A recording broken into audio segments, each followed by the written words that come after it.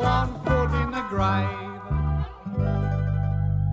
Fellow Grumpers, welcome to episode 6 of series 3, the worst horror of all. Here we are again, another finale. I do not believe it, how quickly this journey of podcastery has gone. Halfway through the series. This series has seen some highs and many lows for Victor and Margaret. To date, a burglary aided by the neighbours of Mr. and Mrs. Aylesbury. A rocky moment in the marriage between Vic and Margaret, which led to a frosty atmosphere and Margaret walking out on Victor. Don't know why I said Vic, by the way. We also saw the first and the last of Victor's brother. A sad and sorry ending which almost saw Victor recoup some of his lost brotherly love as he dropped himself into it by use of a certain misplaced dictaphone. A standstill in the world's longest car park with the usual war of words with passerbyers, further building a grudge with Patrick by all but putting a halt to a house sale by destroying their conservatory. And finally, the worst horror of all. This week I'm joined by the return of Simon, who was last with us for Monday Morning Will Be Fine. Welcome back, Simon. Thank you so much for having me. Really appreciate it.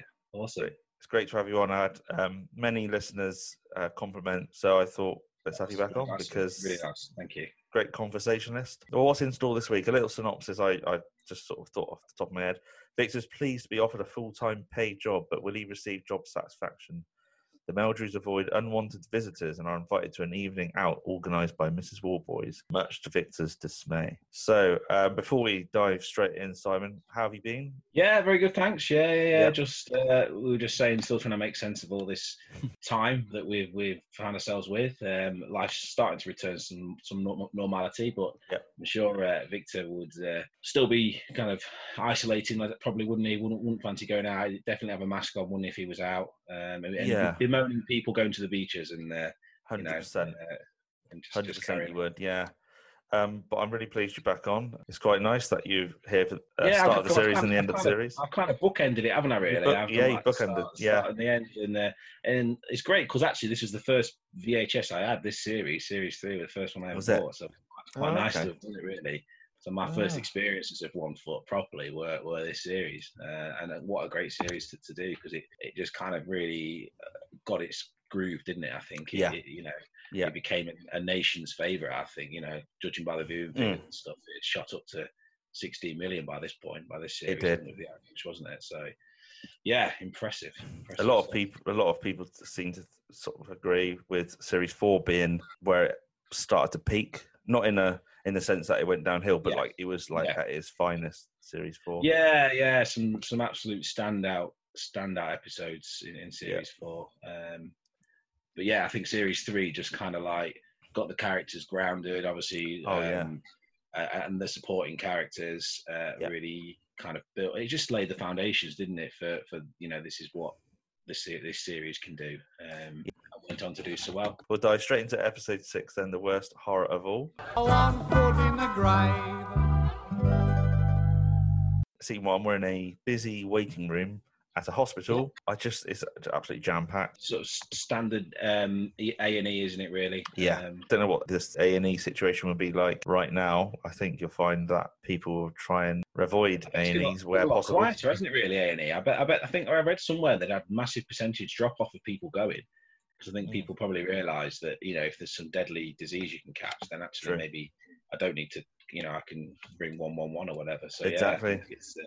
But there's all the kind of like, what's the word, sort of stereotypical injuries there, isn't there? People with bandages on, people shuffling past. Reminds me of the Mr. Bean episode where he's in a hospital waiting room. I'm sure we mentioned that last time about Mr. Bean possibly and so on. Yeah, I was just trying to recount. Has Victor been in hospital before to this date? We've seen him with a bandage, haven't we? In series 1, he'd been up to hospital. We actually see him there. We did see him in hospital because ended up being shaved, didn't he, by the guy, the Moon guy. And there was the politician sort of the politician sort of wandering past, wasn't he? So it's not his first trip to A&E. He's I imagine he's probably known there. Knowing Victor, he's probably I bet he's fairly regular. Sort of see him coming again and think, here we go again. I think so. Well, Mrs. Warboys walks out the toilet and sits between Victor and Margaret, and Victor's got an absolute daze on his face, and he's it out, looks like in this first scene he's got blood all over his shirt. Which we'll learn a little bit more about. What Margaret is doing, and she is filling out a brief description of how the accident occurred.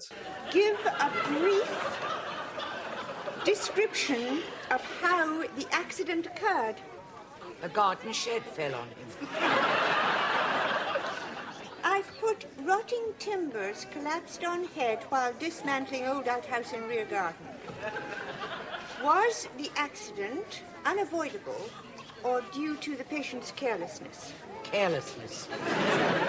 Put stupidity. Royal Society of the Prevention of Accidents. That's it. Well, they're actually real, aren't they? I looked them up. I always thought it was like a made-up thing, and I thought could just have a little of it. But they are actually a proper organisation. They're like a charity. It's quite nice that they reference that then. It just doesn't sound. It sounds a bit too kind of like tongue-in-cheek to be actually a real thing. That to me. Well, yeah, I just thought it was something made up, but I'm glad you cleared that up. But it's a very humorous start because obviously Victor looks funny, just sat there in a daze, but we learn what's happened. He was do you want to explain what's happened? Why is he in hospital? He's it's well described because it's described through Margaret talking to Jean about it. So Margaret's filling out the form. So basically he's been taking down his shed but decided to take all the screws out before taking the roof off. So the whole thing's collapsed on him. And absolute corker of a line there. She says, was the accident down to the person's fault or just an accident? And Jean says, well, no, just put down stupidity. She's often quite polite. She's got no sympathy at all. No sympathy at all, has she? She's often quite polite towards Victor, but I think she seems to be taking advantage of the fact that he's not really paying attention, so she sort of has her say. She's actually getting some free shots in, isn't she, really? I did put that down. You know, he doesn't react at all. He's kind of completely oblivious, or maybe he does, and he thinks it's funny. I don't know, but she's very brave, isn't she? Very, very brave to be knowing Victor's temper and knowing how nothing's ever his fault. I think it's quite a. And also, if you've had an accident, the last thing you want is someone telling you straight away, "Oh, that was your fault." You kind of want to get over it first, don't you? So. This is the thing. But we got a very good bedside manner, I don't think. No. She's not very forgiving. But I just wonder. I don't know if she was actually there or not, or if she's just got this from Margaret. No, well, we learned that Mrs. Paisley across the road simply heard a loud crash. She was clipping a cockerel. Clipping a cockerel. Is that literally a cockerel? Again, I put that down. That's just a Renwick thing, isn't it? I mean, only in 1 foot because you have like a cockerel being. It's not important at all, is it? It's just a little aside, but it's just in there. Just sounds ludicrous. Well, the fact is, Mrs. Paisley, I assume from afar, probably from the layout of the riverbank, but she could see him lying semi-conscious under the rubble, and she obviously saw this. She saw what she assumed was blood, but it's obviously spilt red paint. Yeah, and obviously it looked more horrific than it really was. So unfortunately, the ambulance men who came out essentially believed this story, even though surely they would have seen that it was paint. A certain part of his appendage had been cut off because of a chunk of glass that was in between his thigh. Yeah, in between his thighs. Imagine finding someone with a piece of broken glass between his legs and thinking it had cut off his. And you think even the ambulance men would have checked first before taking her word for it? Rushing that lump of mouldy carrot to hospital in a specialised box? And a mouldy carrot was rushed to A&E. What led to believe was, Victor's member, shall we say. Trainee paramedics, I don't know. But that's it, yeah. Margaret says they were none too experienced. They've obviously just got a bit too keen and thought, let's get it down there. But but once again, pure Victor, isn't it? Only it could happen to him that, if someone thinks it's much worse than it actually is. I just wonder why they needed to have a window cleaner in the background. He's just setting the to the scene, isn't he? He's the window cleaner that later on we see Mrs. Warboys reverse into. I didn't connect the dots. I did not fairly recently, until about a couple of years ago when I watched it again on bigger telly. You can actually see it is the guy because the actor whose name I've written down. I got it down. He's quite a famous sitcom actor. He's doing quite a few things. So he's setting that up. So he is there cleaning windows. So then when we see Jean reverse the car in about 2 or 3 minutes time. Oh, looking forward to talking about that. Yeah. It's him that gets flattened. So. Yeah, well, but that's bizarre. I mean, I didn't connect these dots. I mean, I didn't focus on the window cleaner for long, but of course, No. we will get to that. But it's just, I watched this late last night. I didn't know it was a very obvious point during episode The Broken Reflection where Alf Meldrew had his hat on fire.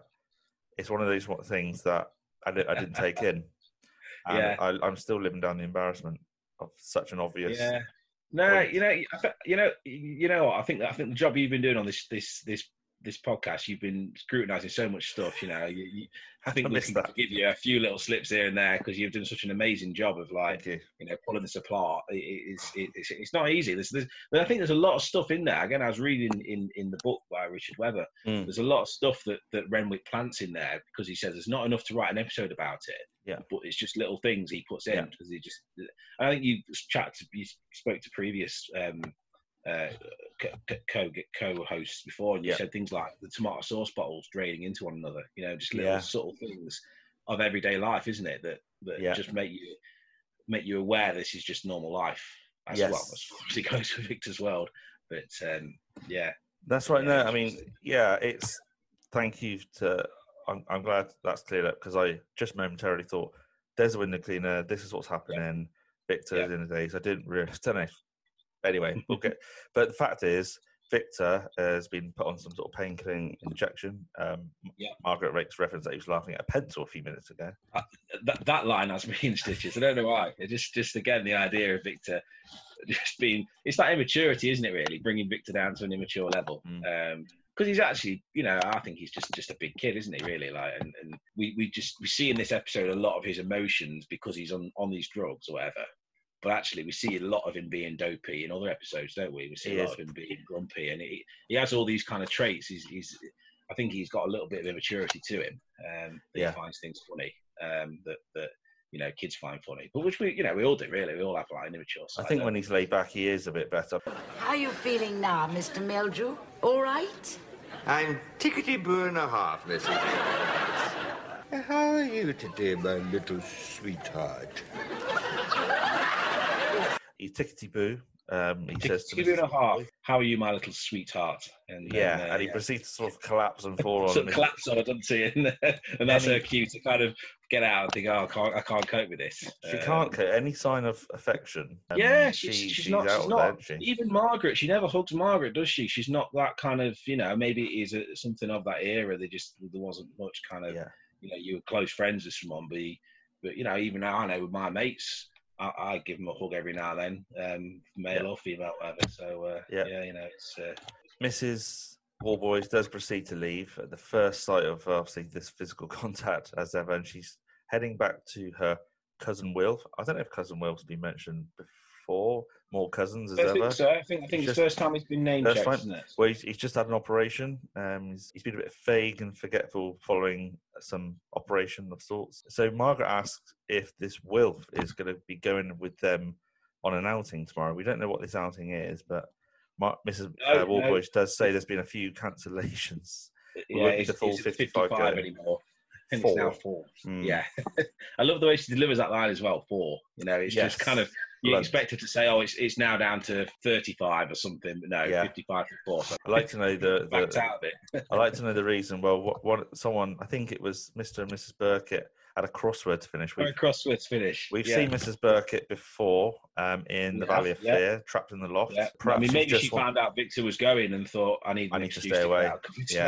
Absolutely. We hear of Chris, her husband, that she needs to get back to. So, and he also can't go to this outing tomorrow. He'll be late back, presumably from work. Chris, of course, we haven't met today. I think she might have mentioned Chris before. I don't think we ever meet him, do we? I think we see his pillowcase and a few series time, and that's it. I don't think we'll ever see him. As Mrs. Warboys exits, she does apologise for the bumpy ride. She's not used to driving Chris's car, which will become a little clearer in a moment. An important kind of plot point, isn't it? So, quite important.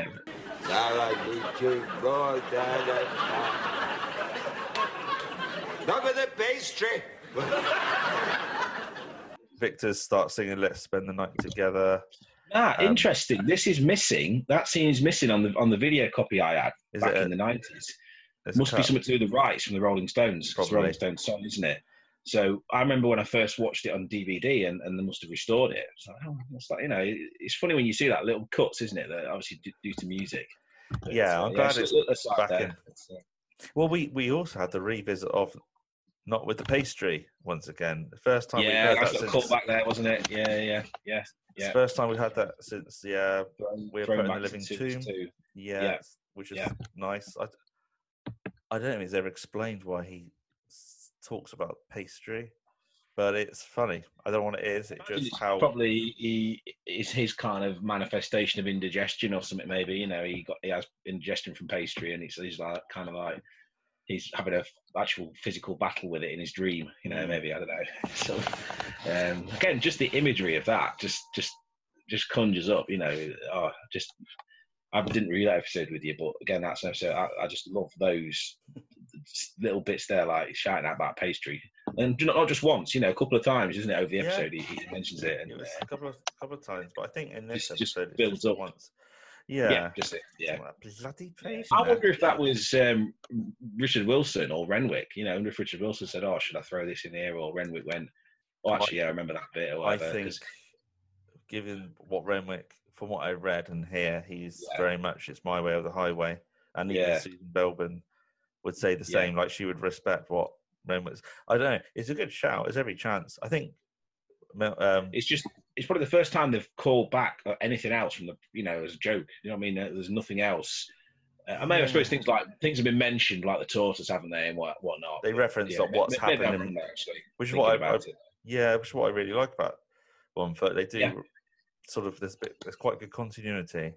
But the scene ends right there. We are outside of the hospital. Mrs. Warboys is starting the car. She's trying to get it out of gear or into reverse by the looks of it. And it's a lovely visual, hilarious. Yeah. She obviously reverses instead of driving forward, and it essentially crashes into some bins. She doesn't seem to care. She looks out the door. She looks that's okay. I'll just knock someone's bins out. I won't pick them up.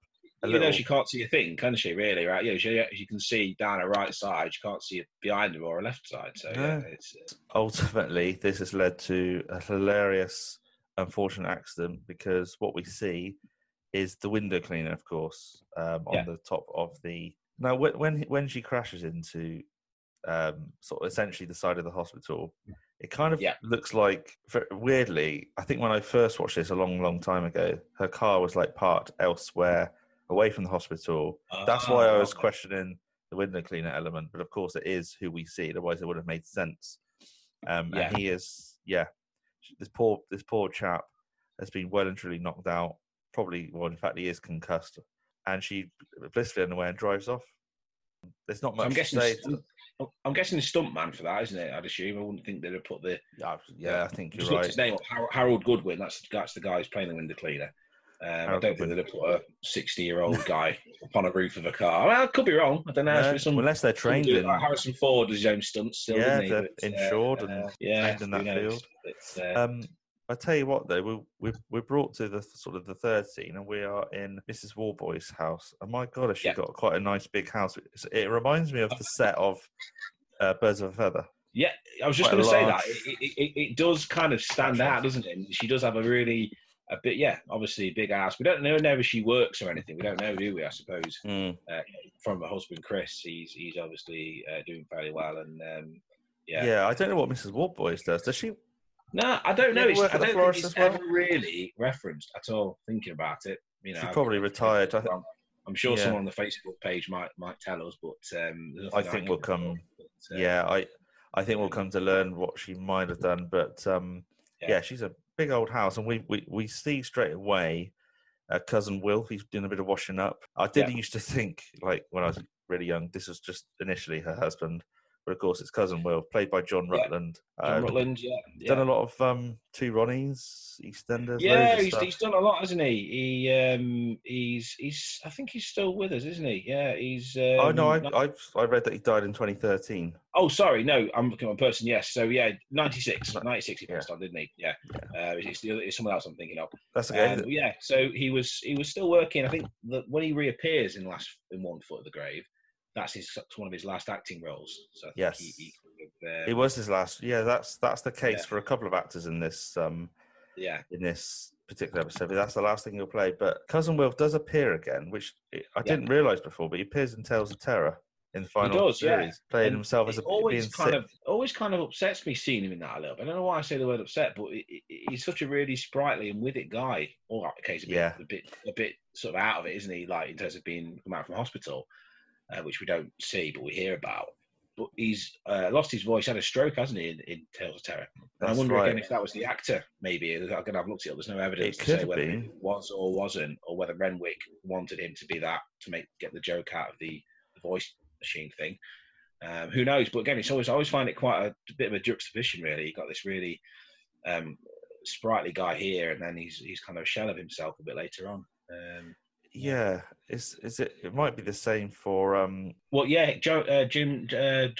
Barron, I think his name is. John Barron. Yeah, he had a stroke, didn't he? And he actually came back in EastEnders, and that was again really difficult to watch, I suppose is the word, isn't it? It's kind of, seeing someone who's been reduced to this kind of like a shell almost is tricky to watch, and it's great they still do it and they're still involved and everything, but it's still. But this is one foot though, isn't it? Yeah, that's. I'm not surprised. Yeah. I think he's playing a character his health isn't great, and then obviously he returns where his health is deteriorated. So it could just be. It is a kind of commentary of people get older, don't they? And that's it. And there's still fun to be had. I mean, it's not a kind of a sympathetic role later on. He is part of the joke and everything, isn't it? And he's not done for sympathy. He's done as part of being Jean's cousin again. So. Jean always mentions that she's just visited a friend, so she does visit. Well, referred to Victor as a friend. It's not always speculated she just sort of saw Victor. They saw each other's acquaintances. Margaret's obviously the friend, but she does reference Victor as the friend. You haven't been having trouble with my TV aerial or anything, have you? TV aerial? No. What on earth makes you say that? Oh, it's just that when I came round the bend, I thought I heard Mrs. Eldridge shout out something about a man on my roof. And she also queries with Wilf if there's any trouble with the TV aerial, because she thought she heard Mrs. Eldridge shout something across the road about a man on her roof.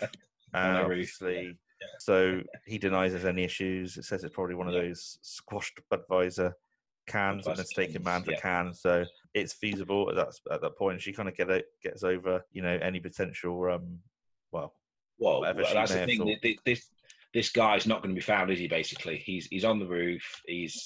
She's not had to open the garage door because she's got a buzzer to open the garage door or whatever. Remote. She's got some money. They got some coin, haven't they? Yeah, got some decent wonga, haven't they? And any chance of her finding him is now gone because until she opens that door or whatever, a day later or whatever. So poor guy's stuck up there. Mind you, he's probably passed out, isn't he? Falling on a car, I don't know. But, that's nasty, isn't it? Another very short scene. There's quite a few in this, isn't there? I think I counted about 10 scenes in this episode. My notes went on forever. Doesn't it? It does jump around. We are outside the Meldrews' house.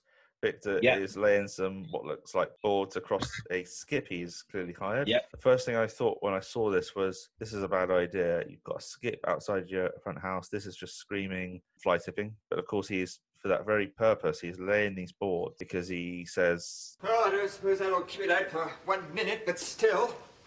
Keep what out? The busted mattress.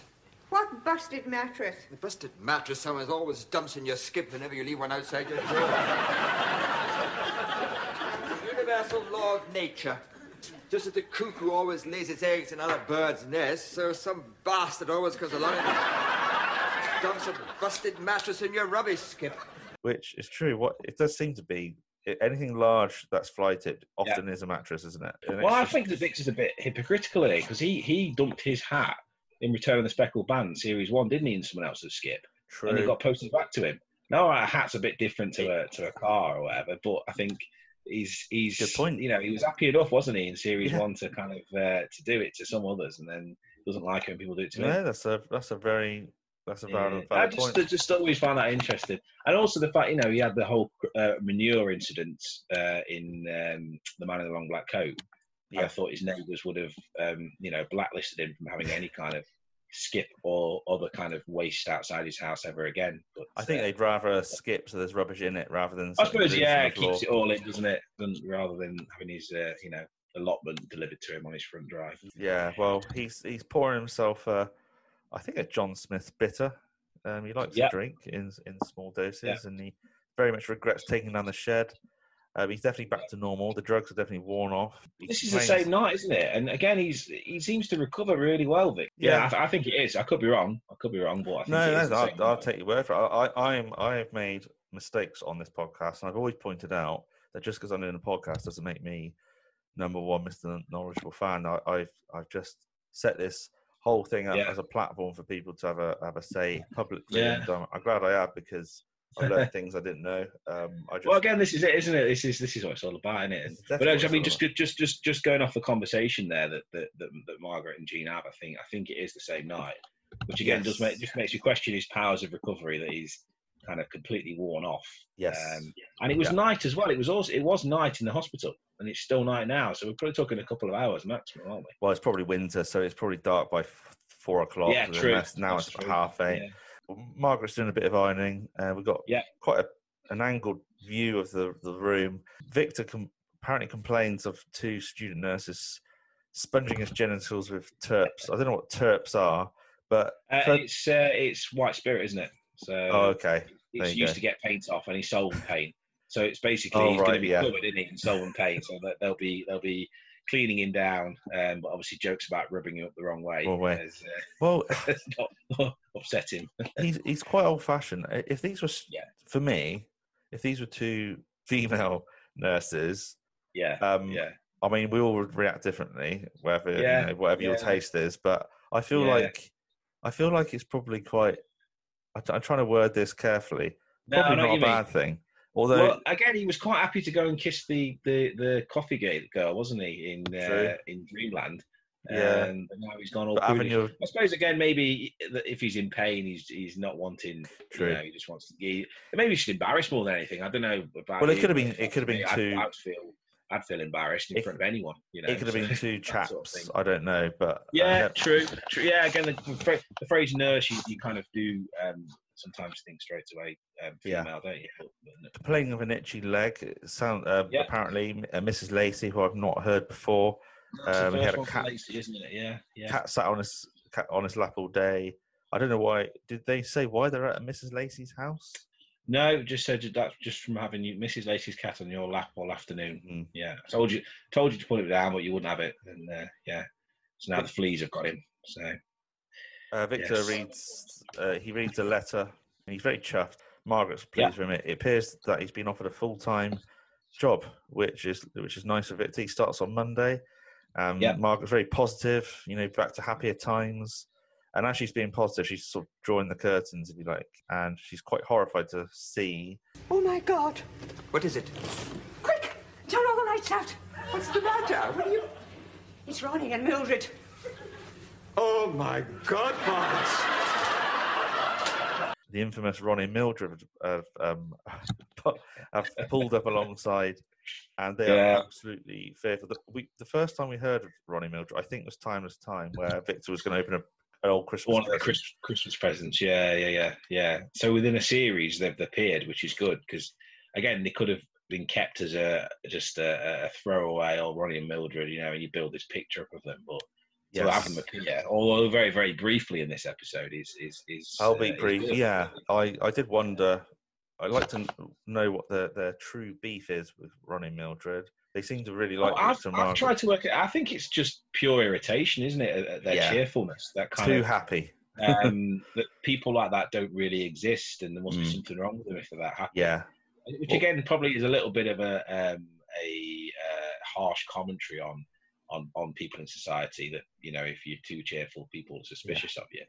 But even Margaret, this is the first time you see Margaret actually being a bit dramatic, a bit devious, and closing the curtains. I mean, there's people I wouldn't want to see, but I don't know if I'd go to the trouble of closing curtains to pretend you're out. They obviously really do both just cannot stomach this any longer. It's gone on for so many years. I absolutely loved this sort of.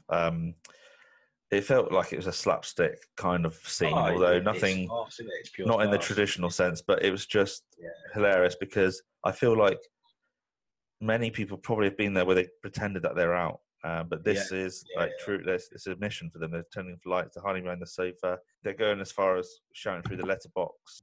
All chirpy. Back her off! Go back to Whitley Bay, the pair of you! Victor tells them to back it off, which brought out a big laugh at me when I was watching this back. How they don't hear him? I mean, how they don't hear him, I don't know. Again, that always makes you think, they surely would have heard that. But if they can hear them shouting, then surely they can hear Victor shouting.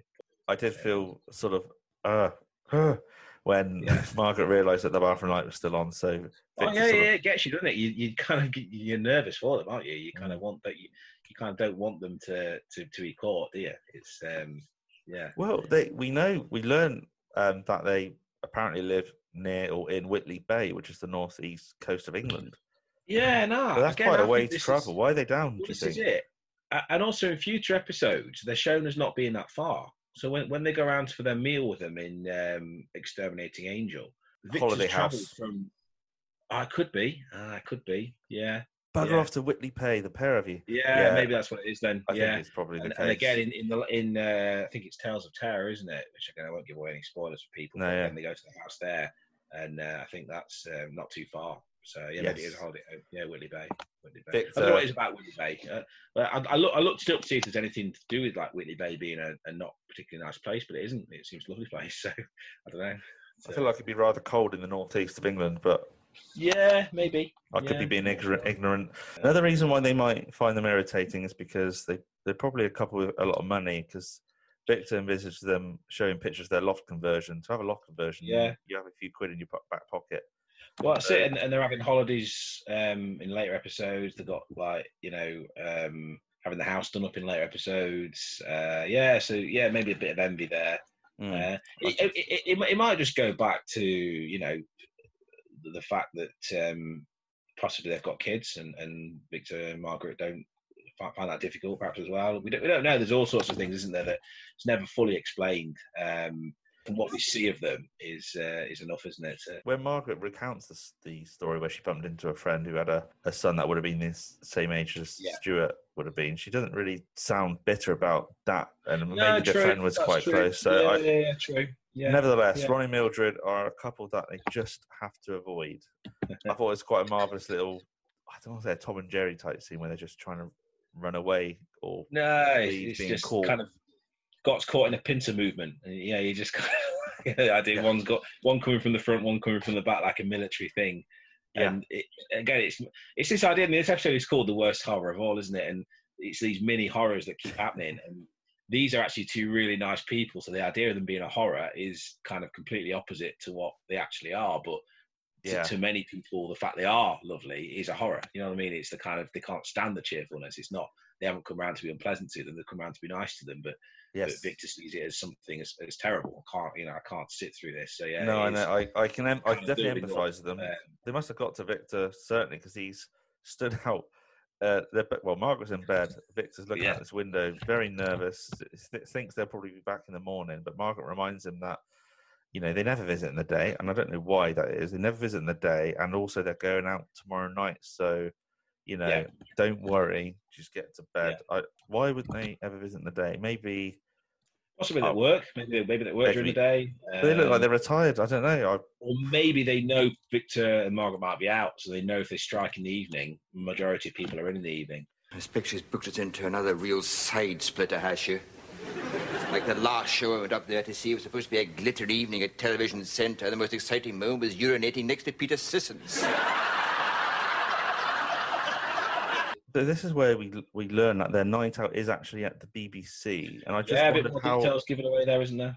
How normal is it to arrange 55 of you to go to an outing, any outing, but a BBC screening? I feel like you go to watch a comedy being performed, maybe with a partner or a small group of you, a group of four, which it does turn out to be three of them, but 55? I don't understand. Like it's almost like a recurrence that they always do this. Like they. Yeah, I thought Jean through the WI might possibly have some link where maybe they give out tickets to get organisations in to fill the seats. That's a good point. As we'll learn with this sitcom, it's obviously not got a great write-up already, and there's not many people going to see it. So maybe they did sort of ring round and ask, any WIs or any other women's groups or whatever, any groups, if you've got 55 people that want to come down. Yeah, I think that's strange, isn't it? It's strange. It's a good shout by you, though, to say that maybe it's a women's institute. Yeah, again, just thinking it could be something like that. Is the sort of thing that, or a church even. Again, that we don't know. Jean might be involved in some church or something. That's never really said. But again, that's the sort of thing where you'd have a large congregation of people that would perhaps be interested in going to something like that together. The last side splitter was apparently crap. The highlight was peeing next to Peter Sissons, who died only last year. I've just put that. Yeah, nice name check there of Peter Sissons. He was like a staple BBC News, wasn't he? He was just like in the 90s. You couldn't switch the news on without him or Michael Burke. Next morning, we're in the kitchen. Victor looks like he's on a course of his drugs still, because he is stirring his. He's stirring his boiled egg, isn't he? With he is, yeah. He's clearly disorientated still, or some of the effects of it are still kicking in. And then Margaret says, "Yeah, we've had happy, sleepy, dopey, going through the Seven Dwarfs, so definitely in a bit of a trance, isn't he? And he obviously dips his soldier into his tea. He's got all the wrong way around, and it's confirmed that there's just the four of them for the night. Apparently, and the scene switches. I don't know why they did this, but for the same phone conversation, for some reason I guess they had the set. Or I suppose they built that set, hadn't they? So they may as well use it because Jean is we see Jean's point of view responding to Margaret, saying unfortunately it's just the three of them, and Jean can't help out. She's babysitting her goddaughter.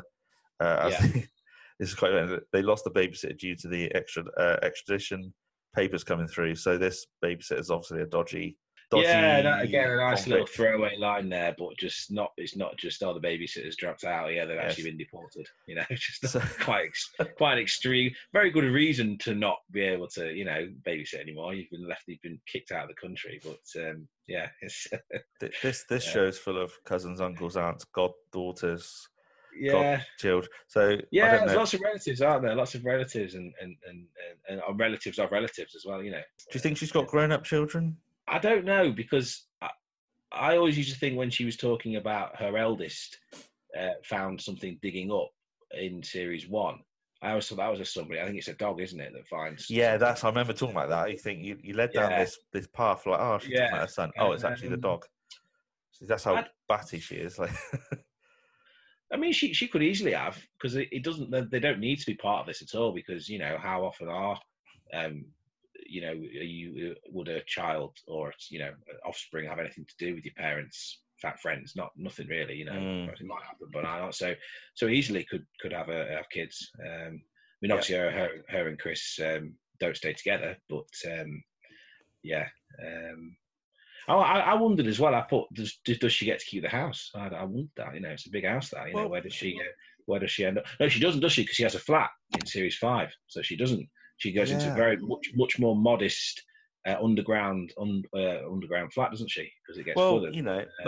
Was it end of series 1 where I think her place has been? No, it's not the flooded moment. It's I think she's been laid up in bed, hasn't she? Been laid up in bed, and she looks like she lives in a tiny little cottage. She does, So I don't know if that's a different house, because we were. I think I was speculating. Does she live near where Victor Margaret used to live? Because where they used to live, it was still just a modest. Yeah, I don't want to say a 2 up, 2 down, but it wasn't. If she lived, it was. It was sort of not far away from terrace, was it? Really, sort of, like just almost semi-detached or detached version of terraced housing. So. And this one seems to be much bigger and has been extended, doesn't it? Or it's been purpose-built. And I mean, it could easily be implausible. She's just moved. Chris has got a promotion and got a bit more money and decided to move to a bigger house. There we go. Anyway, we switch back to the Meldrews, and Margaret comes off the phone. I think Victor says he sarcastically wonders what the conversation was about. He wonders if the BBC had been burnt down, which I think is a brave thing to say, given... I thought really brave of Renwick to actually slag off his... Because they are his employers, aren't they, really? This is not a independent production company that made this. This was made by the BBC at Television Centre, wasn't it? So I guess it's... I don't know. I don't know if it's a case now, but I guess you could be more... You can have your opinion on the British broadcasting setup more so back then, it feels like, because, I mean, I think if you can laugh at yourself as a company, you kind of get more kudos. So maybe it was a touch of that. Yeah. But Victor doesn't seem to care or acknowledge that Mrs. Warboys is not attending tonight's event. He's still itching. He goes to look for some insect repellent, and of course, when he goes into the living room, he's sort of stopped in his tracks. And the first thing I thought of was, if you type One Foot in the Grave as a GIF, one of the GIFs is Victor in this scene where he pulls open the curtains and says, "I don't believe it." And I don't believe it moment, and he rushes outside, and we see. I described this car. I know we learn what the car is later, but it looked like Herbie to me, but it's not Herbie. In the skip, it's a 2CV, isn't it? It's a Citroen 2CV. Yeah. Which has already been mentioned, because Victor's cousin has one, doesn't he? A rust-coloured 2CV. Oh, yeah. Well, so again, I wonder whether Renwick was having a dig there at that particular car. He just doesn't like that car. But yeah, it's made a comeback anyway. So, Victor makes a great little scene. What's this? A drive-in scrapyard line. I mean, someone's gone to some serious effort there to dump their car. To load it up and dump it in. And I mean, how did they drive it there? It doesn't seem to have any seats in it, does it? So I'm guessing they've had to carry it. Well, if they've had, say, a truck with a tow truck, a tow truck could take it to a scrapyard or car pound. Exactly. So it seems more malicious, doesn't it? They've actually done it to wind Victor up. Yeah, it seems more personal. So it's probably someone he's upset. I mean, I wondered if it was Patrick. Obviously, you don't see Patrick in this episode. No. But maybe Patrick's got a pal who's got a car and he decides to, tips him off, or just, that'll annoy him a bit more. I think don't know. So. It's just me speculating in this world of Victor's that, that people are out to get him. And aren't, unfortunately. The cherry on the ice on the cake is, of course, a mattress is inside. Yeah. And this leads to, I just love Victor's rants in the street, or if he's doing it out the window, when there's no microphone on him, and it's sort of the acoustics change. Yeah. It's just really so natural, isn't it? It's really cool. Hilarious. I actually love it. You bastards! You come back here again, I'll kill the lot of you!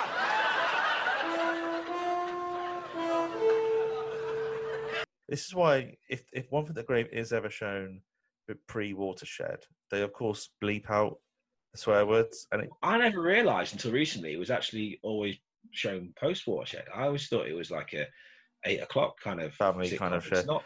It's 9 o'clock, isn't it? Even though it gets a PG rating on video and stuff. This is the second time Bastards come up in this episode. But it's used really well. It is used kind of of that real frustration of Victor. It's not just throwing away swearing, is it? The swearing is kind of kept back until it is fully justified almost. But, it's definitely used with passion in the right context. It's not just sort of lazy writing. You want to say all sorts if someone's fly tip, not only fly tip, but put a huge vehicle in there as well. But that's again another short scene in Jean's posh living room area. She's helping Wilf get ready for the big night out, urges him to change his tie. He obviously goes upstairs, and Jean escapes around the back. I think she's ready to go and babysit, but she of course hears the doorbell first. Well, she goes to lock the garage. She goes to lock the garage, then the doorbell goes. So the door's so again the setup is there for this guy to wander out, because if she'd gone to the garage and gone in, she'd have seen him and gone, "Oh, who are you?" So it is perfectly timed, isn't it? That she'd gone to do it, and leaves it open so he can wander out. And Harold Goodwin is what this is the point I wrote. Oh, this is Harold Goodwin, and this is also the last thing he ever did. He died in 2004. I didn't watch this, but he starred in Rogues Rock, quite a lot of series, and Z-Cars or Z-Cars. I've seen him in something called That's My Boy with Molly Sugden. Okay. My mother-in-law bought me that for my birthday. Quite a good little sitcom actually. He plays Molly Sugden's brother, the character's brother, actually called Wilf in that as well. So it's quite funny. He's impersonating a Wilf in this.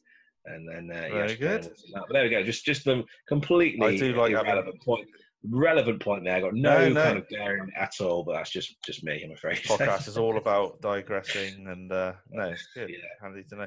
I just realised that when they first moved house, Victor and Margaret into Riverbank, and they're partying at the wrong house, Mrs. Warboy's just making these sort of comments to Victor, like, I like what you've done with the curtains. You haven't gone for all that, she was essentially giving them backhanded compliment. Grays and browns or whatever. And well, if she's living in this quite, it looks like an upmarket posh. It won't be for everyone, but she probably knows what she's talking about in that regard. Because I used to think, who are you to say that? But actually, again, when I watched this back yesterday, I paused bits and I actually looked, and the set, even though this scenes only appear probably about 2 minutes total, maybe a bit longer. They've really set dressed it well. There's kind of like stylish little bits here and there. There's like an armchair in the foyer, like entrance hall. Just little bits that just kind of give you a little insight into. She is obviously quite a with it kind of fashion wise and decoration wise. Yeah, she's almost a Mrs. Bouquet-esque. Yeah, that's it, isn't it? Everything's really tidy and proper and whatnot. It's you didn't need him to see much of the house. You could have just had it set in the living room, perhaps, or the huge hallway. Yeah, isn't it? It's huge, reception area. But so she hands a key to Margaret just to be safe. Obviously, Victor, he's probably, because he's on his meds, he'd probably forgetful and lose it. Yeah. And she leaves and wishes Victor the best of luck in his new job. And as she leaves, who they assume to be Wilf comes walking in, is obviously the window cleaner, looking very confused, and it's not surprising. It's not a surprise to Victor and Margaret, because they know that cousin Wilf is not being well, so it doesn't come as a shock to see this. No, and they've never met him. They've never met him, so this must be him. And actually, to be fair, it is as daft as this setup is, it could happen. It's easily plausible. If you don't know, you just got told someone's just come out of hospital and he's elderly. Anyone who appears who looks like that, who looks out of it and elderly, you're going to think, oh yeah, that's him. So, but wouldn't you he's in the house as well. Wouldn't you introduce this is Wilf, meet Victor Margaret? I think that's the only unrealistic part, because she's obviously in a rush. He's a long time selecting a tie out, isn't he? He's up there for the duration of convenient amount of time to not hear. And the house is obviously big enough to not hear Victor and Margaret. True, yeah, he could easily be in like a dressing room. The East Wing, East Wing of the house, yeah. I'm Margaret, and this is Victor. It's very nice to meet you. Margaret? Victor? That's right. Who am I? Sorry?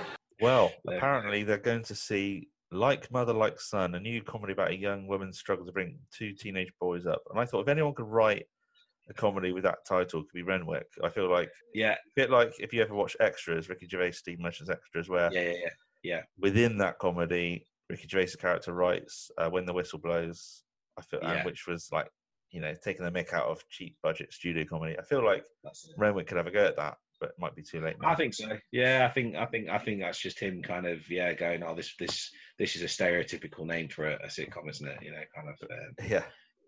Very much is just something family orientated, but kind of like a saying as well, isn't it? Because actually the proper saying is like father like son, isn't it? That's what people usually sort of say. So it's obviously just a spin off of that. So but I think that line comes. I probably jumped ahead a bit there, but ultimately, as they leave, convenient. The real Wilf walks down, probably thinking, they haven't bothered to turn up, sod it. And then we are now outside the real BBC, which it's not, that particular building's not used anymore, is it? They've actually gone back to it. They do actually use it. They've gone back to it. Okay. Yeah, because it was big closing down, like proper sort of fanfare. That was the end. And then they didn't know what to do with it, so they've sold a lot of it off to officers. But apparently, they are actually back filming a lot of stuff there now. I think production companies go there and rent the space or whatever. I don't know. I don't know too much about it, but I did read that they are back. Okay, interesting to hear. It's not called BBC anymore. I don't think the BBC own it anymore. No, it's just television studios or whatever. Well, I think the fact that the facilities were there, and it's just iconic, isn't it? It is. it's a pit. National Lottery always used to be filmed outside it, didn't it? And the Alan Yeah. Partridge, Alan Yes. Partridge opening episode is set in the canteen there, isn't it? So Yeah, it's like an institution, isn't it? It's like Buckingham Palace, I'd say, of in terms of like television of Britain. It's the royal building for Yeah, TV comedy, isn't it? The Beeb. that's But it. that we see a long line of audience members queuing up. You kind of think in the moment, oh, this is the queue that Victor and Margaret are in. Yeah. Looks Yeah, busy. Looks like a happy bunch of people waiting to go in, and you can hear in the background it's the queue for the Generation Game. You hear it's quite I wondered, good. are they overacting a bit though? Because it just seemed a little bit kind of like they were going hey and cheering, Probably and I don't know whether people extras. do that in interviews. I don't know. It's just it is just kind of. It's You've got to almost be like up for it. I think if you're an have- audience true, member true, for any comedy true. or I think you have Yeah. the warm up man, which we'll talk about the warm up man in a minute. But I've never seen anything recorded live, so I couldn't say. But I'll yeah, give you I a imagine very people are, very brief anecdote from my own experience. Okay, so Oh, about wow. Oh, cool. well, it's not wow all cool. It's more Oh, is it not? All right. ridiculous. It's a Victor. It's something that would happen to Victor. So about it must have been 2010. A few mates of mine, we got tickets to see Not Going Out at the BBC. Oh, nice. Yeah, Lee Mack. Yeah. Lee Mack. So got our free tickets. Thought we'd make a day of it. We got to London super early, and we did the usual bits and pieces in London, and then we made our way to the television centre, and there was a huge queue. And obviously we started at the back, as you do, the queues. Yeah. And we seemed to be waiting there for an hour and a half, and then one of the BBC employees came out to sort of allow a certain amount in, and they sort of stopped where we were because as we were queuing, there's people behind us, and they stopped just right where we were in the queue to say, unfortunately, we oversell the tickets because we need to make sure we have a full house. So we didn't actually get to watch it. We were livid. Man. So despite getting to London that day for about 9 in the morning, and the show was on till 3 or 4 p.m, maybe a bit later, we didn't get to watch Not Going Out. That's a real choker, mate. So we were sort of singing Not Going Out, Not Going In. We laughed about it because it's typical us. Yeah. And then we ended up on a tube to go back home, and we were sat on the tube for a long time and realised that it was out of service. So we just went having a good afternoon. So it's just one thing after another, isn't it? Yeah. I don't think we actually did many excursions as such. We just went all the way to London. I think all I remember is lots of walking and having a breakfast at a Wetherspoons. So we went 2 hours from where we live to have a Wetherspoons, to not go into the BBC Centre. Massively. No, mate, no. You've got to get off your chest again, because that's obviously that's. Call that my Meldrew moan. That would scar me. I don't know if you're a massive fan of Not Going Out. Were you a big fan of it? I'll say not like on the same level as One Foot from the Grave, Fools and Horses, but I was keen to see how they record things. Right. I've always been keen to know, but I think that was 10 years ago. I'm just about over it, but that's probably just about over it now. Early Meldrew moan for you guys. Hope you have one for later. Me and my pal did try to get to see Vic and Bob's Big Night Out, because we recorded that. But again, the tickets. It's just a lot. Is it a lottery for that? Is it? It's a lot. Well, it is. It is first come first serve. They just. I had a similar thing for This Country, which I had much more success. So I went to Gloucester. No, not Gloucester. Where did I go? Somewhere in the Cotswolds to watch. Cotswolds, yeah. The first 2 episodes, the last series, like an early screening, and then the actors were there on stage. So actually, I learned from my Not Going Out episode. I took me and my partner. We went very early. I said we really do have to get there early because I've had this before, and we were basically second in the line. At the back of the queue. So I learnt my lesson, and this was obviously not a studio recording. It was just 2 episodes preview. Just for a certain amount. So it was sort of. I guess I made up for it, but nice. Anyway, sorry everyone. Sideline there. Yeah. There's a big old queue. Then we pan to just Victor, Margaret, who they think is Cousin Wilf, but we know it to be the window cleaner. And then there's sort of 3 or 4, not even 3 or 4. There's an old lady. This just looks funny. There's an old lady who looks at her 90s. There's a sort of a square bloke in a suit. I say square. He's not square in a sense. He looks a bit very. I just put dull. I put dull looking man, like a dorky doll, and then we've got some Yeah. other sort of dweeby type bloke, very keen bean in the background. So it just looks funny with the neck brace on. He's That's obviously it. done himself a mischief, hasn't he? And That's right. Yeah. It just looks so silly. Obviously, just the kind of people you wouldn't expect to create any noise or any kind of enthusiasm out of anything. Just, Yeah. But not what you want for a sitcom. No, no. I think I used to think when I look at that scene, Victor looked a semi-envious of the fact that the queue, the bigger queue looks, you can see where he wants to be. He probably would rather do that. He probably would rather be at home. It does make sense. We will learn later that I think he wasn't just not looking forward to going because it would be a crap comedy because he's been there before, but he does have work the next day. So he probably wants True, yeah. He's thinking about that, ain't he? Yeah, and it is late at night. Well, it shouldn't be late at night. There's all these digs about. Well, it feels like there's this dig about this new sitcom that's been written. So before I pressed record, we were saying that in '92 when this was out, there was. If Renwick is having an outside dig about the sorts of comedies that have been produced, I just want to say, well, you have Men Behaving Badly, which got better and better. It might not be brilliant in series one, but I liked it. You had. Oh, I got my series one actually, Shane. I like it more now than I did. Harry and Phil. Harry and Phil, Fry and Laurie, 2.4 Children. Appearances. They weren't all out this year, but by this point, you had these sorts of comedies. Red Dwarf had been out a couple of years. Spitting Image, Fools and Horses, obviously being well established. So I feel like a little. I don't understand if this is a dig at newly. So I think it makes sense to write it now because there's just nothing now. But then I think it was pretty strong going by the BBC and whatnot. Victor has brought his crossword. He knows he's going to be bored, so prepared. Yeah. Wilf is feeling very groggy and sleepy. Margaret's quite positive, but I think it's because she wants to have this positive image in front of someone she doesn't know very well, e.g., so-called Wilf. I refer to him as Wilf as you might have. It's the window cleaner. I've called him Fake Wilf. Yeah, Fake that's Wilf. the easiest thing to call him because he's never actually named, is he? He's just window cleaner. So, or just Filth instead of Wilf. Yeah. Filth. Yeah. Fake Wilf. Filth. So inside the studio, we've got an actual real warm-up man in Bobby Bragg, who used to do the warm-ups for all sorts of sitcoms, including Fools and Horses. Yeah. Fortunately, he passed away, sadly, a few years ago. Yeah. But he was a real warm-up man. So I wonder if he was the one for 1 Foot. Maybe they just asked him to. I expect he was to film it for them. I don't know. I feel like he probably was the real warm-up man, and he did sort of say, I know we've not got a huge turn up tonight, and of course it pans to just pans across to the small little entourage. Wonder what that set was for.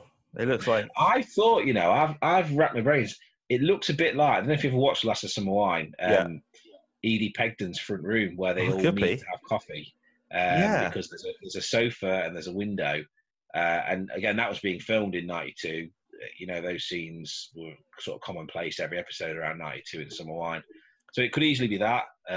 Or it could just be one they just put up. They just got some set, some leftover bits and pieces and cobbled it together. Well, if it's a story about, I think they said a young mum bringing up 2 teenage sons. Yeah, it doesn't look like a young person's house. It looks like old granny chairs, doesn't it? And a big lamp shade. I don't know, just being picky, but I still haven't seen a sitcom being recorded live. So I'm envious of those who've seen some of the classics. So get in touch if you have. If you've watched 1 Foot in the Grave live, I'd love to hear from you. Oh, that'd be like gold dust. I imagine seeing that. Yeah, I think that'd be fantastic. But so that's pretty much it, really. They have to carry poor old Filth. Yeah, we sort of cut to straight. We don't see any of the sitcom, do we? Isn't it? It's wisely left off screen, and just enough. We just hear enough about what Victor wasn't doing, which wasn't watching. He wasn't watching it basically. So asking the warm-up man if how many peas and hippopotamus. That's it for one. Yeah. But like I said, he is wound up. He's got work at 8:30 tomorrow. That's it. Yeah, and I get it. I get the impression he's been here before. He said, another side-splitting evening or whatever. So he's obviously been through a few of these that are just not funny. And also, I wonder as well if he's bitter because his sitcom didn't fly, did it? Back in series 2. That is a superb point, Mr. Simon. I think that it could be What I think he thinks, this is what I could have done if this I is had why the backing I could of my do own so wife. much better. You know, Good and point. actually have to sit through this. So I never expanded upon it, and might just be us just making that up. I don't know, but it's good to debate though. Like it's no, it's it, mate. It's it. It's kind of, you know, we root for these characters, don't we? We love them, and we kind of want, you know, we want to know about them. It's you know, we've got sort of 40 odd episodes, so you know, you have to fill in a lot of the blanks, don't you? Fill the gaps. So. Margaret is a little dismayed about Jean sending someone out for the night when they're, you know, barely conscious, and Victor says, fortunately, in the studio, no one would have noticed the difference. No, true. Yeah, a short scene. Did you spy Del and Rodney on the wall there? Oh, was it on the posters? I think I did. Yes. Noel Edmonds. Yes. Noel Edmonds again. Yeah. There's a few others as well. I couldn't catch them. They went too quick, but obviously, I'm guessing that's was a genuine display in Television Centre. Yeah, I think they have like legends on like massive big photo frames. Yeah. Icons. Yeah. I think I was trying to think of a sitcom where they had that same. I think in Jonathan Creek, there's an episode where you see some like you see David Jason and Lenny Henry and stuff. Yeah, it's true. We're back at Jean's now. Yep. Obviously, very late at night, they decide to put Filth on the sofa. I'm quite glad they did this because usually we actually see Real Wilf walk in. I don't think we've met, have we? Are you Victor and Margaret? Yes. I'm Jean's cousin, Wilfred.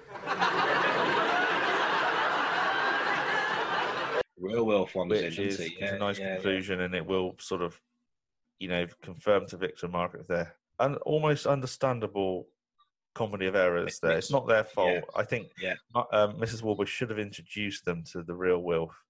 But I was surprised, actually, when I rewatched this, that you'd think that Renwick would leave the conclusion to the imagination when, however they would have found out that they actually took out a complete stranger. But we still see it, so I'm pleased either way. It's we do see it, but we never see how they unpick the problem of what to do with the guy who's now sleeping on the sofa. I'm guessing, hopefully whether he lost his memory or not, I don't know with that fall. But you know, I suppose you just take him to the police, otherwise, wouldn't you? And just say, I guess you would. Yeah, I mean, it's been such a long night for the Meldrews. They've spent a couple of hours at this BBC studios to go back up to. I think this one's on Mrs. Warboys, but she's babysitting still at this point. So yeah, that's it. We now see Victor in his smart attire. It never sat right with me, him being like a doorman. I never felt he was. It's a step down, isn't it, from the security guard almost in a way? Because this is a security guard, he kind of could, you know, challenge people and move around, interact. He is rooted to that spot, isn't he? It is kind of. I'm not knocking the job. I'm sure it's very. 100% not. 100% not. His character, like some sort of, it's not even really concierge, is he? Sort of like a lackey almost. Like it's just a bit sad to see, but he's pleased to have a purpose, I suppose. And there's a bit of it's a job, isn't it? It's a job that they've offered him. It's not fallen through. He's got the uniform. He's there, isn't he? And it's just being back in that routine of, like you said, back in the land of the living. You know, kind of, even if it is, he's out of the house. He's out of the house doing a job. You know, he's not out of the house just, you know, pottering about. So nevertheless, looked very smart. It's dark red velvety outfit, gold shoulder neckline, gold buttons. Yeah, very, very smart.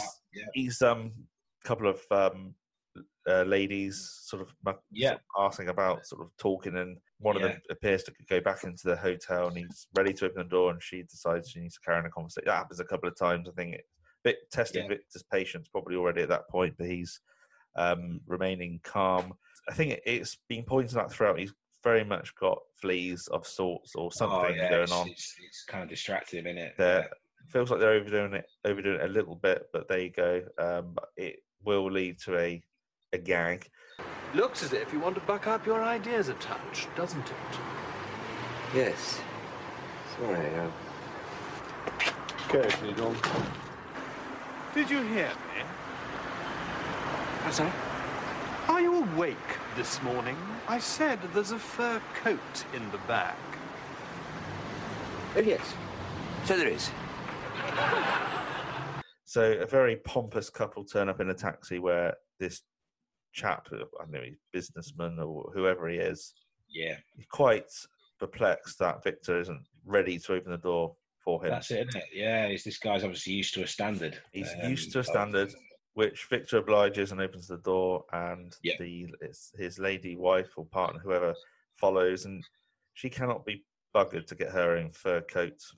And during this little commotion where they're mean to Victor, they're completely out of order. I think if that happened in this day and age, if clients spoke to staff that way, doesn't matter how big the client was, I think they would have the employer, the hotel would have something to say to the that's it. I think it guests.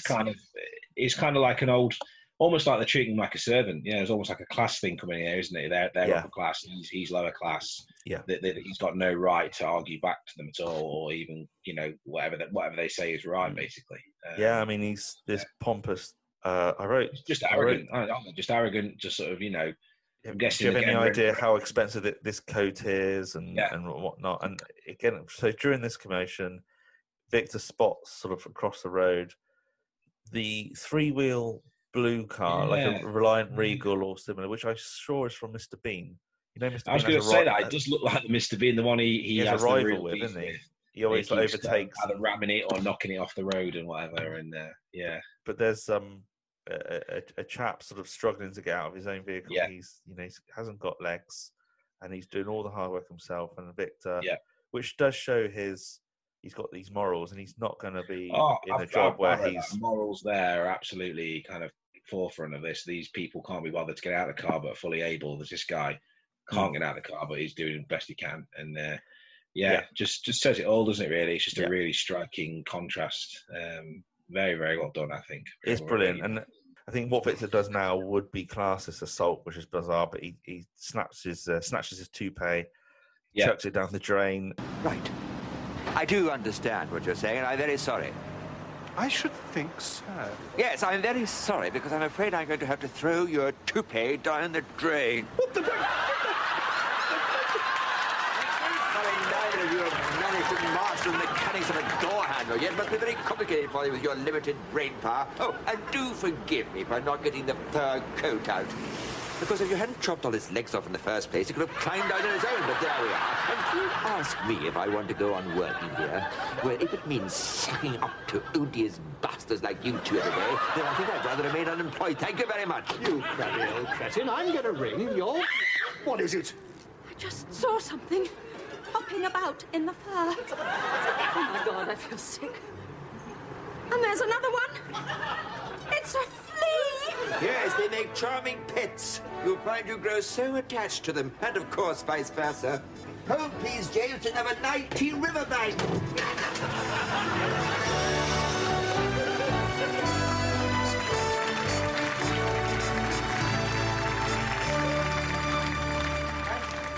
The whole episode has led to this moment where there's a little bit of justice, isn't there? Really, these guys are kind of like getting the comeuppance from something that was really irritating Victor. That's now irritating them. So it's a nice little tied up, end to that little strand of the fleas, isn't it? All the way through. The only thing I was wishing that Victor said was, I wish he would point it out to this pompous couple. Look at that gentleman over there. Like, he is in his own vehicle, modest vehicle. He's doing all the work himself. Oh, all right, you're paying for this service, but just stop and think for a minute. But he didn't really go that far into a rant. He just got into the taxi. I did read that Renwick felt, even what he said, he watched this episode again recently in Richard Webber's book. Yes, I read that. Written, and he said he finds it a little jarring and a little bit kind of too. What did he mean by that?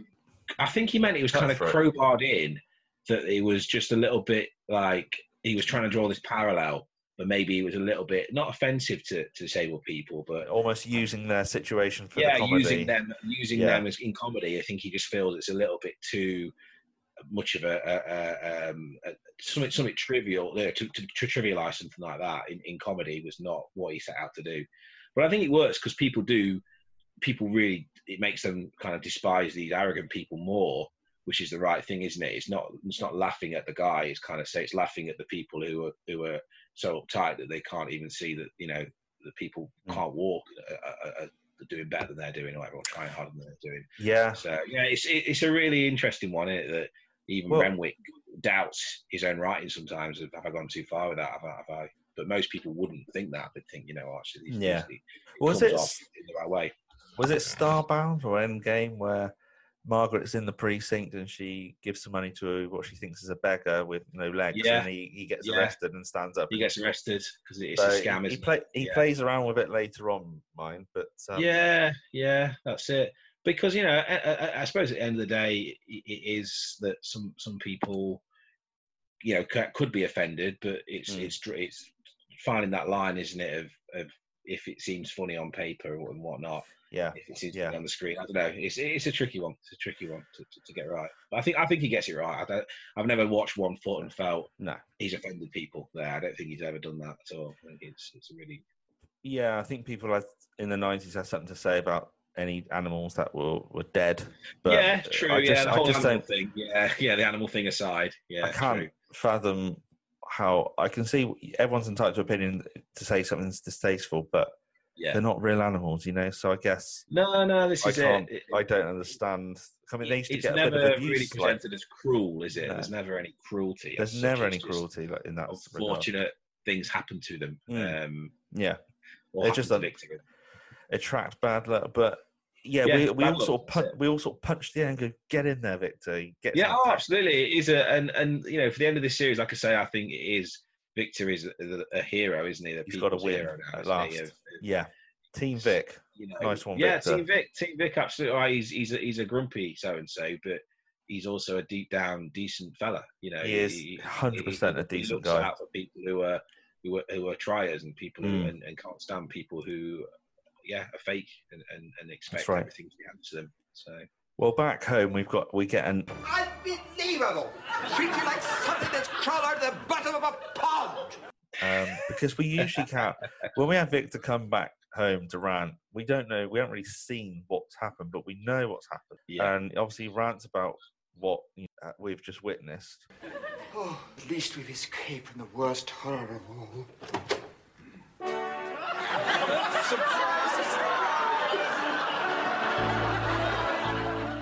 The last line is actually the title of the episode, which is really good. Perfect. I did wonder if The Worst Horror of All was like a film or a book, and it's not. It is just a phrase he's used. Because I know in Series 4 he uses quite a lot of Edgar Allan Poe's titles, like Pit and Pendulum and things like that. I had a tricky old time. The first couple of series doing this alone, I had a tricky old time trying to think of what the titles meant. But that's it. You do wonder, don't you? Kind of because things like Fools and Horses, the titles there are quite play on words, aren't they? Yeah, often linked to the episode, aren't they? But these some of these are linked to the episode. You have to really think about how they're linked to the episode, don't they? Yeah. When Victor says, "At least we can say we've escaped the worst horror of all," we see Ronnie and Mildred and an awkward-looking Margaret. Like, they actually have visited in the day this time. Gordon Peters and Jean Chalice. Is she related to John Chalice? Was she married to him? She was married to him for a couple of years. Yeah. I think she must be heavily made up in makeup here because she doesn't look. She looks like a lot older. She looks like Mrs. Bucket, doesn't she? She does. Yeah. And actually, she only plays Mildred once because they recast her for the future appearance in The Exterminating Angel. So it's a different actress. It's the same guy playing Ronnie, but a different guy. Right, yeah. I recall now. He does appear in the last ever episode as the lady in the pub doing the cabaret. Does she? Oh, she interesting. Okay. Yeah. So these little details. See, I'm not always... Well, it's IMDb there, I'm afraid. I can't claim any other. That's just me looking it up. But it's good. It's perfect. It's just why I have guests on because they can put me right on a few things. And so I was thinking, was she married to John Chalice? Isn't exactly a common. He's married a few. He's married a few different ladies. He's got about 4 wives, I think. He's a player. He's a Boise. Busy old boys. Yeah.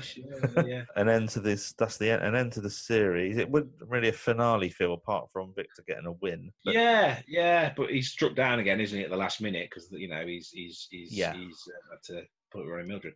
Yeah, this is the first and only time we see that fourth wall of the kitchen. I think it is, isn't it? Oh, I could be wrong. Yeah, we got the shot is of Victor looking in, isn't it? And we have to, we never normally see it. We normally see it from the other way around, don't we? I just don't think they like having guests around. Like when Mr. Foskett joins in, I don't know what it is. Margaret is a sociable person, but I think Victor finds it hard, and on his behalf, she finds it difficult. I just don't think that with Mrs. Warboys aside, they just find it awkward when Patrick and Pip first came over. I know they didn't really know who they were, grant you, but they just a sense of awkwardness. But 16 million viewers. I think you mentioned this already. Like this, highest ever. Well, highest it got to that point, didn't it? Yeah, I think it went higher still. But at the point, say it started with 10 million 2 years ago, it had really kind of brought in the viewers. Yeah, and this was still the time of I suppose Sky had started, and we still only had we had channels 1 to 4, cable, so things were starting to pick up in terms of people watching other types of telly. I mean, 16 million now. I don't think even people watch like royal weddings that now. I think the Queen's Speech gets 16 million. No, but it's just doesn't happen anymore, does it? But at the time, that was it. Just a few notes. I thought at the end of the episodes, I've just got a few things. We covered some of this, but obviously we know the car was a Citroen 2CV, which you've already mentioned. I don't know why they chose this. Maybe just because it looks funny. It's nice to see. Like I said, Victor's got his morals regarding the day job, and apparently it's been over 20 years since he was offered a full-time pay job, which tells me that he probably got a security job in his early 40s or late 30s. So what was he? Do we ever learn what he did? Well, he said he wanted to go into insurance. He wanted his son to have gone into insurance. So I wonder if he was an insurance salesman or something. Might have had this. I don't know. It could have been something off a pen pushing job. Yeah, but I mean, the fact he jobs around, he has, he tries a window cleaner's job in a series time, doesn't he? And I think he's just Lollipop Lady. Lollipop Lady. Yeah, he's just done everything, hasn't he? He's just, if there's a job going, he's done it. I think Margaret seems to be the one that's had the steady career in the florist, and has probably been there since maybe a teenager and just worked her way. It just feels like Victor's of that generation where he would have had a trade, but perhaps he did. Perhaps. I don't know. He was certainly a creative. Maybe if Renwick decides to, he might do like a Young Victor series. Maybe that's in the cards. Who knows? That'd be good to see, wouldn't it? Like a young Victor. I'm open to any kind of spin-off or prequel. That'd be great. Roy Clark did it with Keeping Up Appearances. Did a Young Hyacinth, didn't he? It didn't go down with. It didn't go down well. I quite liked it. I enjoyed it, but it didn't go down too well, did it? But, no, I didn't see it myself. It was all right. It was not bad. It was pretty good, I thought. Okay. But, the pastry line. So I just wonder if that was quite popular, I think, in the second series. I wonder if bringing it back was just like on through demand. It's not a demand, but like you said, maybe Richard Wilson said this could be quite good to include it. But I just don't envisage Renwick listening to the actors as such. Yeah, because Wilson didn't want the dark surrealism as much, did he? But of course, it works perfectly with having surreal moments in this show. That's what makes it. And also, like I said, the crazy thing is that was cut from a lot of the videos anyway, from anyone who had the video anyway. So you would only been seen when it was shown on the telly, and then if it's back on, on BritBox or wherever it's on now. So, what I want to ask you then is, since it's a Series 3 wrap-up, what was your favourite episode and why? Of all of Series 3? Just for Series 3. I would say The Beast in the Cage. I think it just has everything that is what makes this show what I love. Just real life situations, exaggerated situations brought in, people's irritations. Because everyone's been in that situation, and they've been stuck in a car and been increasingly irritated. The song in the middle, with the mechanics, which I actually had that song at my wedding. I had that hymn just because of that scene. Bread of Heaven, I think it's called, isn't it? Yeah. Which I use for. I remember my brother saying to me, "Why have you had that?" And I said, "It's from One Foot in the Grave." No, I don't think my wife really knows that either. I think that's just one of the things I just had to put in just because I loved that, that tune just from One Foot in the Grave. It's just a standout episode for me. But like I said to you at the start, I think this series really does hit its stride. There's not a weak episode. There's some really strong episodes, and like we said, if it does start to build up to a peak of Series 4, this is the climb, isn't it? This is where things are put in place. Characters are really rounded out. Backstories are there. And it's just funny, it is just the setups, the situations are just getting funnier and funnier, without going into slapstick and silly. It's not gone. I don't think One Foot ever does. One Foot does keep itself grounded, yes, as much as it can. Yeah. It has become, a standout show. Even 2 years into its life, it's standing out now above the others. So. I think for me, the most heartfelt moments are Alf leaving Victor again.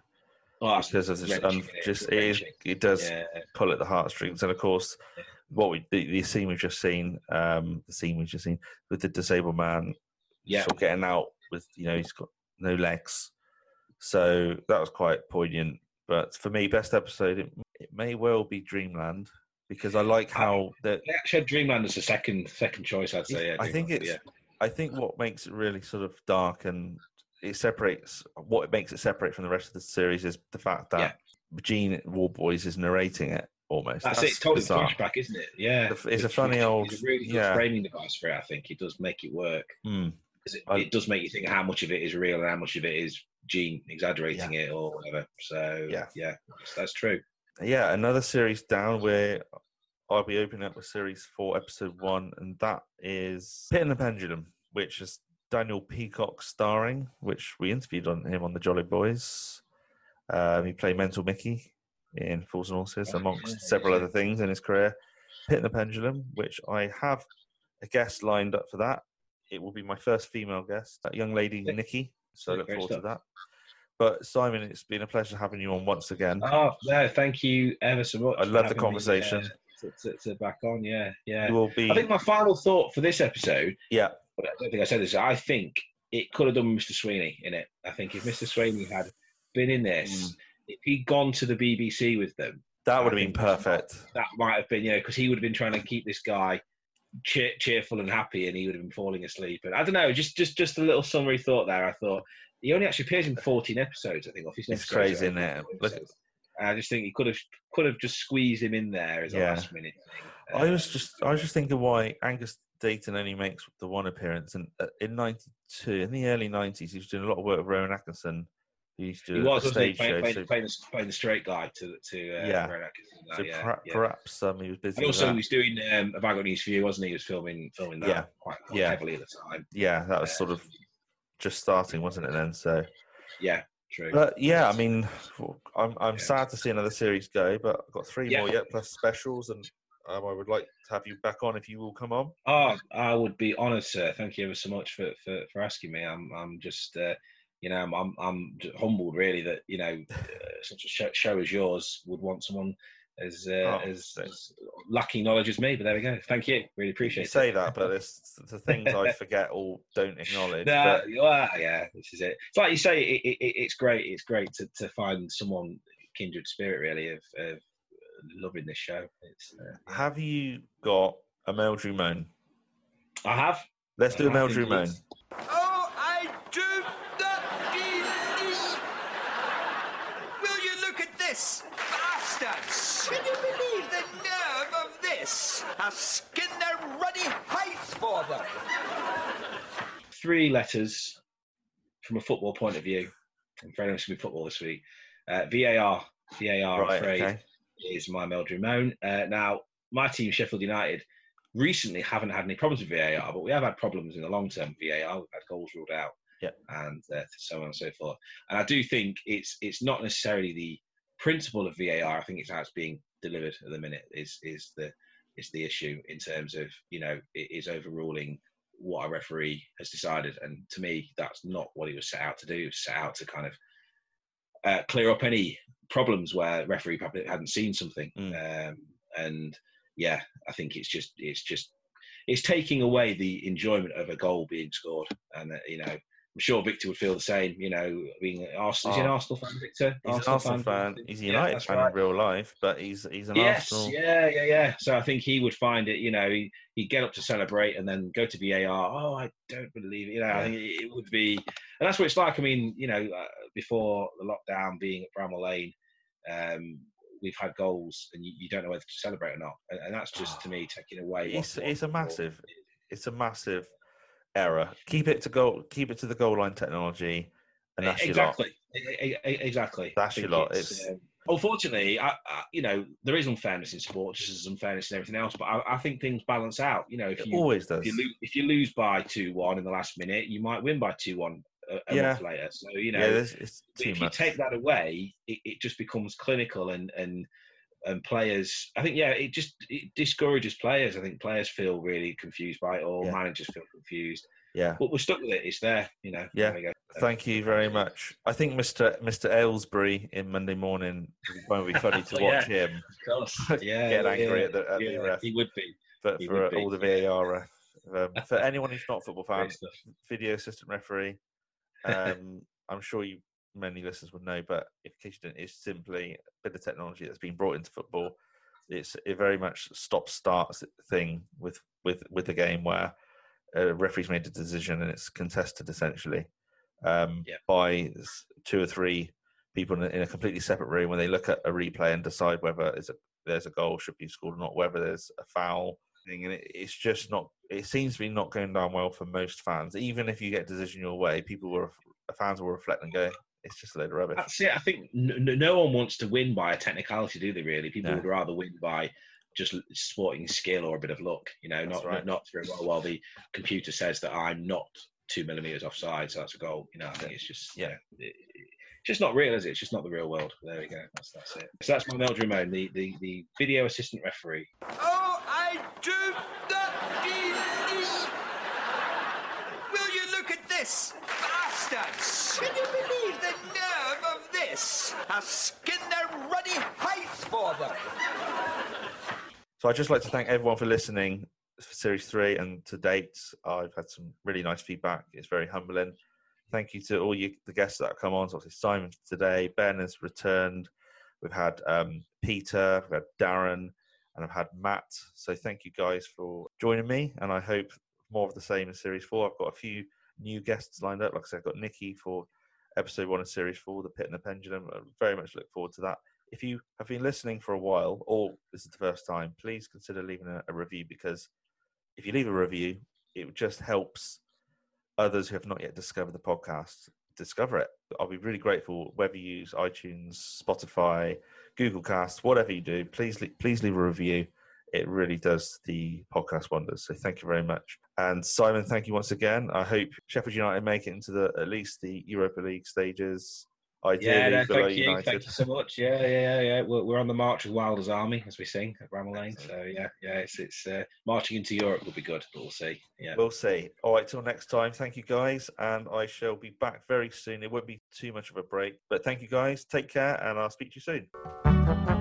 They tell me I am well past my prime. The landlord in the sky's calling time, but there's one thing that he ought to know. I am not yet ready to go. I know I'm old, but I'm not a freak. I should be cherished like an antique. But every time I have a slight cough, I'm frightened they'll start switching me off. So I'm a wrinkly, crinkly, but don't shed a tear. I'm not exactly a little old dear. One thing's for sure, I'm still bloody well here. One foot in the grave.